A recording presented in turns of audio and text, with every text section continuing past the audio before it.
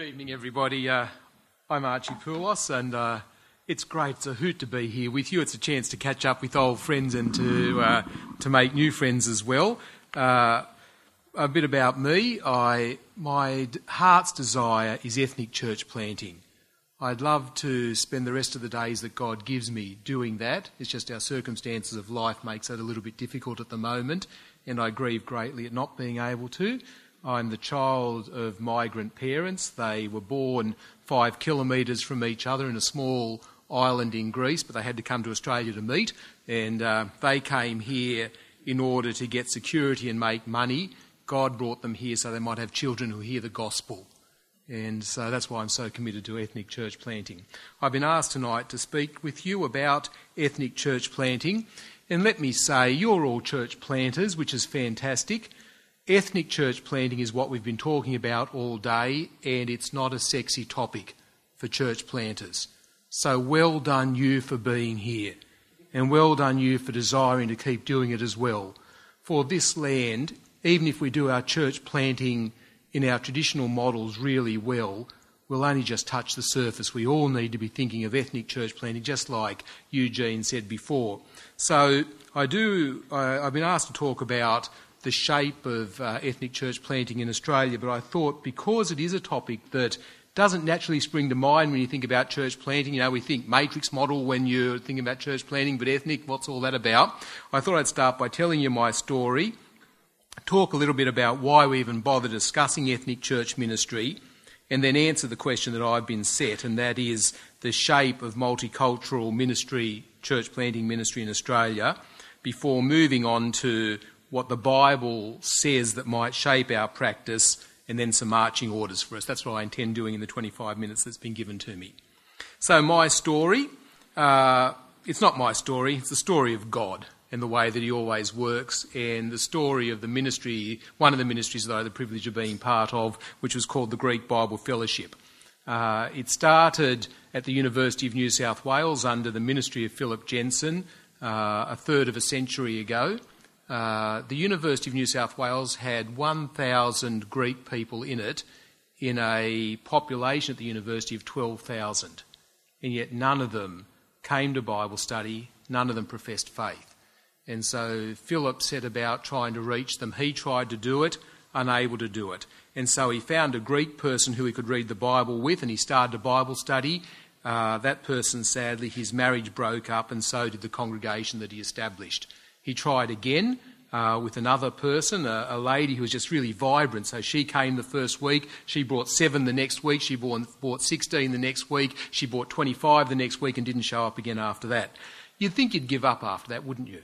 But he didn't, and then finally he found me and another girl, and we just started reading the Bible together, and whenever we could find Greek people, we'd say, come and read the Bible with us.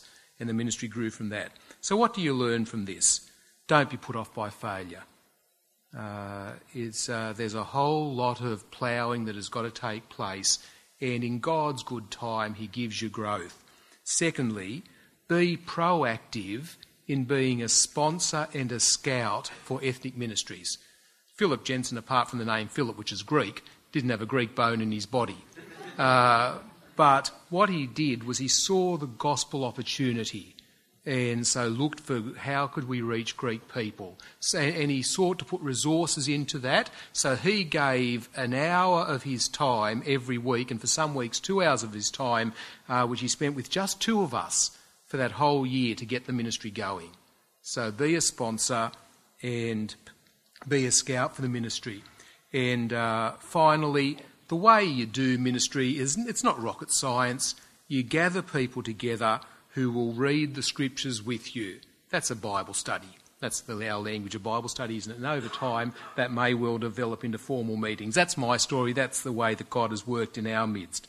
So why discuss ethnic ministry? Ray has talked about this for those of you that were in his elective this afternoon.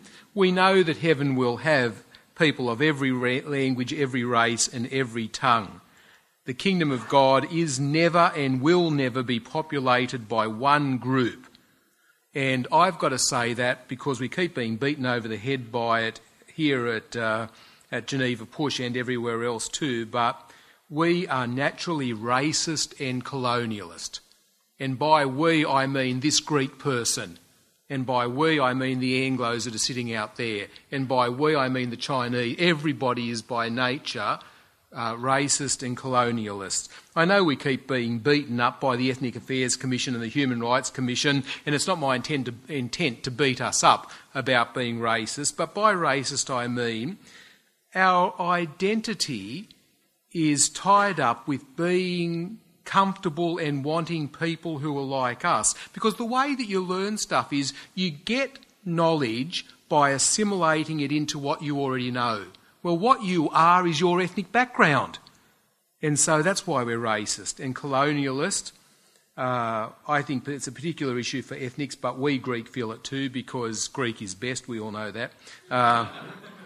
My problem is that the Chinese think the same thing of their culture too, so I don't know what we do when we gather together. But colonial, we know best. And so what we strive to do, even as we want to take the gospel to other people in our land, is we want to help them, but we think we know how we should help them. And we need to recognise this because majority culture always dominates. And so when you're a majority culture, you feel comfortable. People who are not of the majority culture come in and they say, it's not us. Majority culture doesn't take much. All it takes is probably about 25% of a group to be an identifiable group and they can become majority culture. You see it in white flight, don't you? Our suburbs in all of our cities in Australia and certainly in the United States, when you get an identifiable group that's at about 25%, all of the Anglos flee. Normally in a city, and they go to the suburbs further out because that's what we are like. We are racist. We are people who just want to be with people that are like us. And that's enough on that, because my time will disappear. I was going to wax lyrical, but I won't. This is the thing I was asked to speak on, and that is multicultural church planting in Australia. As I've looked at the literature and the anecdotes, I'm not going to put up stuff on the screen. You'll have to take my word for it. I can give you some of the background for it.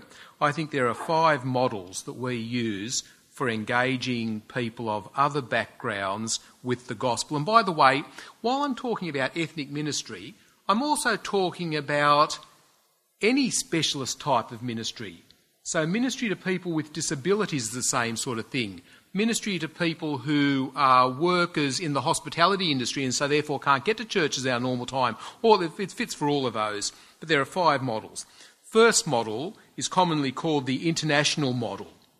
And that is, it picks up the reality that in heaven there will be every language, every race and every tongue. And because that is what heaven is going to be like, it is only right and only natural that that be reflected in the demography of our churches. So as heaven is going to have everybody, so our church gathering should too. So you've got to have the Greek, you've got to have the Italian, you've got to have the Lebanese, you've got to have the Chinese, you've got to whatever, you keep going on and on, because that's the reality of heaven. That is the common model that we used. It is the one that most people go for, and I think it is the model that most churches think that they are doing.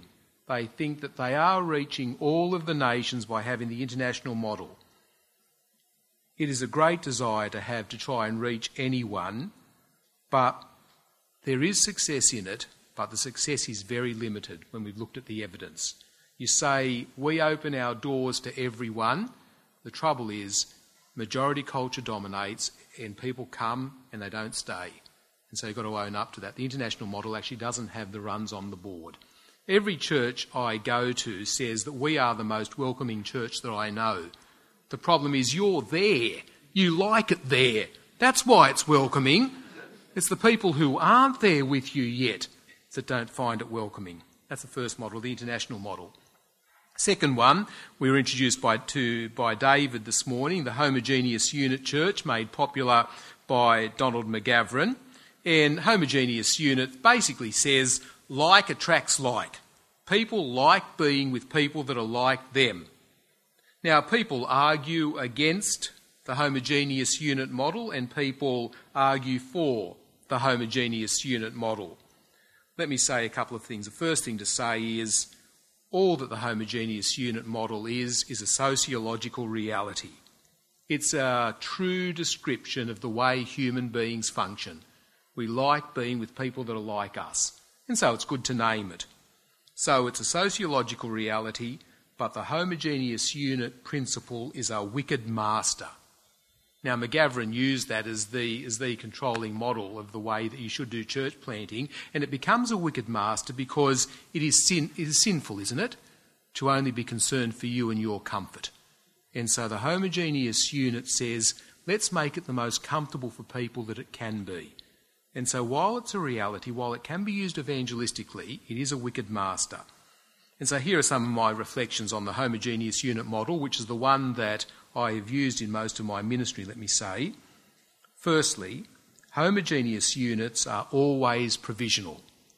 That is, you can think, I am going to try and reach this group of people, this homogeneous group of people, and you start that ministry to that group of people and you realise that is not the homogeneous unit that actually exists. So we set up the Greek Bible Fellowship. Can you work out what the homogeneous unit might have been? That's right, Greek, wasn't it? What we found out, what it turned out to be, is second-generation minorities, because around the university, people who were Greek were great friends with the Macedonians and the Italians and the Lebanese who didn't fit in with the majority culture. And so we became the WOG Church. Same as Ray with MBM. It's multicultural, but it started as Maltese. But what happens is it's the wrong homogeneous unit, so it's always provisional. Secondly, the way you assess whether you run with the homogeneous unit model of church homogeneous unit principle or not, I think is badly done. People look at a homogeneous unit church as if it's a snapshot and say it's good because it draws people, or it's bad because it doesn't reflect the reality of heaven. And I think that what you need to do in order to understand the homogeneous unit and to assess it is to think of it longitudinally. If people like being with people that are like them, and you want to share the gospel, wouldn't you want them to come in contact with gospel people? But as time goes on, and as people come under the sound of the gospel, and God by his Holy Spirit works in their lives, they'll be changed. And so one of the things that we did in our Greek Bible Fellowship was, I used to have a couple of questions. One of my questions was, I'd ask myself at the end of every year, if God were to see this ministry close at the end of the year, could our people be happily enfolded into other ministries, other churches? If the answer to that is no, then the things that holds us together is our ethnicity, not the gospel of Jesus. And the other question I ask is a similar sort of one, just a personal one though, and that is, I say to people, if they've been with us for, say, 3 years, the number varies depending on how quickly they mature, but if people have been with us for 3 years and I ask the question, why do you come here? If the answer is because we're all Greek here, then we have failed. If the answer is because God is gathering his people, then we've succeeded. So the homogeneous unit, as David Williams said this morning, is a great evangelistic tool, but we must never cease there.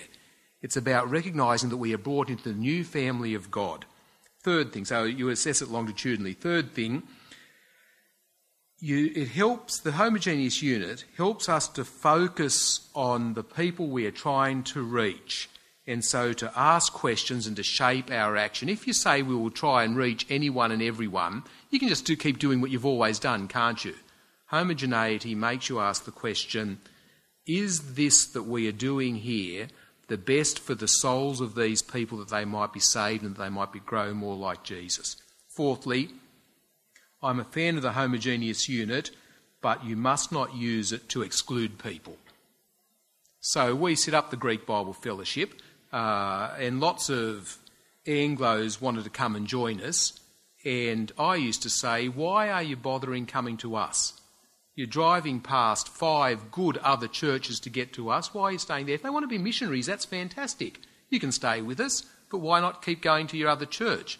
But also, we had an Egyptian lady come and join us, and because we were Greek, we actually sang a song each week in Greek.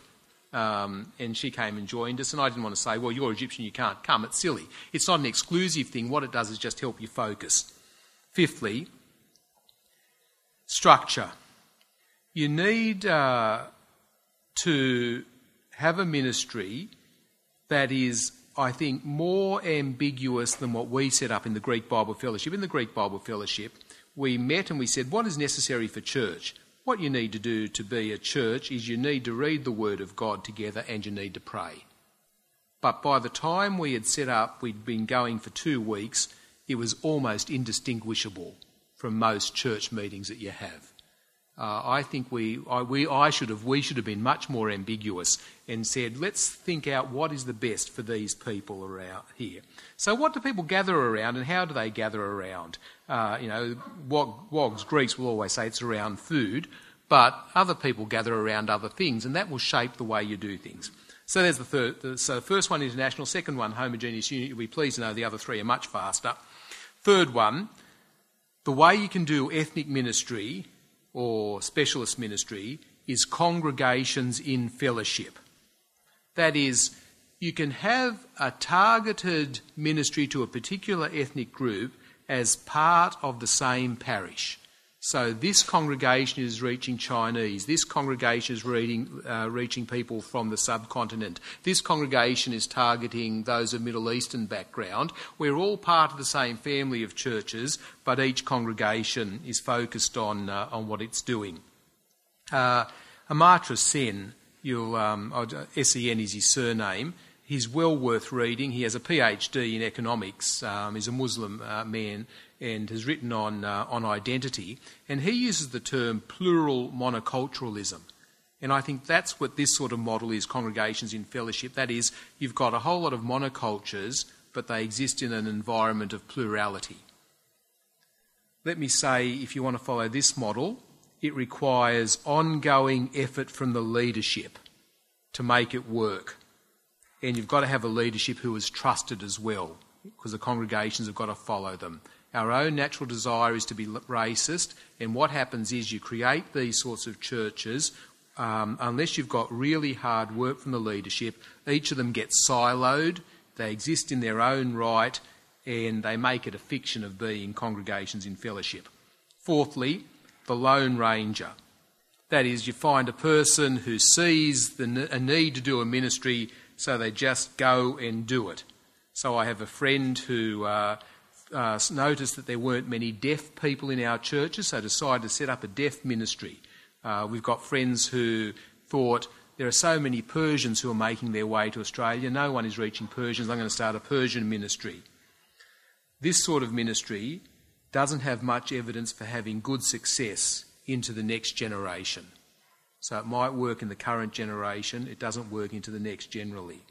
Or if it does work, and many of our Chinese churches are like this, they become institutional. So you succeed as a Chinese congregation because the Lone Ranger has had the idea. You end up creating a denomination, and the structure controls you and the leadership controls you rather than being shaped by the gospel and taking new opportunities. Fifthly, the boundary rider is the final one I can find in the literature.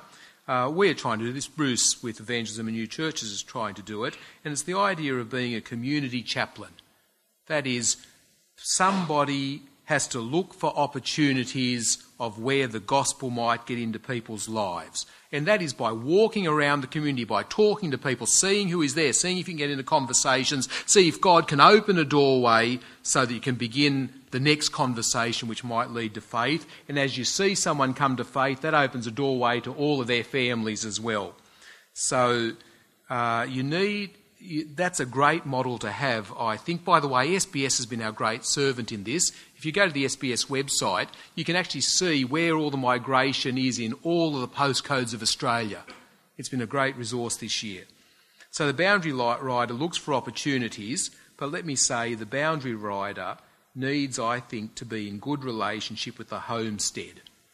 That is, being around the edges, but having consolidated, solid ministry that supports them, that prays for them, that can help them, can resource them. So here are my comments before I move on to my final couple of points. My teacher at Moore College, Broughton Knox, as he was talking about churches and denominations, he says, the only thing that holds churches together is mutual love, prayer, care and concern. That is, the only thing that enables us to work together is relationship not formal things. And so I want to say, work as church planters in teams with others. Don't think that you do everything. Share your resources, mutual love, care, prayer and concern. What does the Bible tell us that might shape our practice? I've got no time to read the Bible with you, which is a terrible thing, isn't it? So 2 Corinthians 8:9, of course, is a crucial passage. If only I could remember, I've got Philippians 2 in my mind. Though he was rich, Jesus Christ, consider Jesus Christ, though he was rich, yet for your sake he became poor, so that you through his poverty might become rich. The model of how we do church planting must never be, you become like us, you fit into our way of doing things. What did the Lord Jesus do? Because he says your attitude should be this, that Jesus Christ emptied himself of his divine glory, made himself a servant so that he might reach other people. That's got to be the model that we use. And of course you see that in 1 Corinthians chapter 9 verses 19 to 23. I've become all things to all people so that by all means some might be saved. The other passage that is helpful to remember as we think about ethnic church planting is Titus chapter 2 verses 11 to 14. The grace of God's appeared and it teaches to say no to worldly passions and to live self-controlled, upright and godly lives in this present age while we wait for the glorious appearance of our great God and Saviour, who gave himself to redeem us from all wickedness and to make for himself a people of his very own, eager to do what is good. What has Jesus Christ done? He's gathering a people of his very own, eager to do what is good, to redeem us from all wickedness. And that's the shape of what we're doing. It's not saving individuals, it's saving a people of his own. And finally, Colossians chapter 1 verse 28, him we proclaim, admonishing and teaching everyone with all wisdom, so that we might see every man presented mature. That's what our goal is. It's proclaiming Jesus. It's not pulpiteering. It's proclaiming the gospel of the Lord Jesus so that people might be brought to maturity. We teach and admonish. So how do we do it? Up to my last point. My prayer, and I know the prayer of the directors of Geneva Push, is to see millions come to faith in this land of ours. To do that, we must do cross-cultural church planting. I think the way that we need to do it is by slowing down people sufficiently so they might take a second look at Jesus. I am told that the way that sandbars are created is that you've got sand that's in the water, and what happens is, if say you sink a ship, what that does is there is sand in the water hits the ship, it has to slow down to go around the ship, the water has to slow down, and so sand deposits down. What that does is create a bigger blockage, so the next time even more sand deposits. So what I'm saying we need to do is we actually need to find a way to slow down those people, those 95% of Australia who are just walking past, not considering our Saviour, and have them slow down. How do you have them slow down? Somebody of their ethnic background who is no longer a Muslim or a Jew slows people down, slows some people down enough to say why. When a Greek person was not Greek Orthodox, it slowed people down enough to say to be Greek is to be Greek Orthodox, how come you're not? Soon as they ask that question, you can have the next conversation, can't you? So what we are doing is looking for those things that can become like the sunken ship that can create those blockages that slow down the traffic. And then when you've found those folk, drag them out to where people are passing by of that group so that they might come in contact with them. So who should do it? I think it's always best to find someone from the ethnic group, but that's not necessary. Anyone can do it. But if you need to pray the Lord that he will give you people from that particular ethnic group. So my call to you is to be scout. Do you know the affinity group of every person who's a member of your congregational life? You've got 100 names of people on your church list. Can you list down the affinities that they are part of? The ethnic groups? Are they part of a disability group? Are they all those things? Because they become the opportunity for them to become those things that slow people down. So you go looking. You show positive discrimination like Philip, and I thank God for this, did with me. Spend those hours so that as you see someone convert, as you see someone trained, as you envisage that person, they can begin a new ministry. When should you do it? Well, you should always be looking and praying. And when God gives you the resource, go for it. Where should you do it? Where it can be seen, where there's sufficient movement past that people will slow down. Up in Sydney, I don't know if it happens down here, in Melbourne it's probably Grollo down here, but up in Sydney it's Meriton. Meriton build blocks of units in the worst possible places. They're always beside freeways, but they always sell because they are so visible. And that's where we need to be doing our church plants, I think. And what should we be doing? Around the word, calling people to wholehearted obedience and creating the systems that will enable that. And why should we do it? Because God's at work and he calls us to faithful thoughtfulness in doing it as well. So I want to say to you, seek the Lord to give you people, work hard at it and plant daughter churches. I think it's Dan's turn.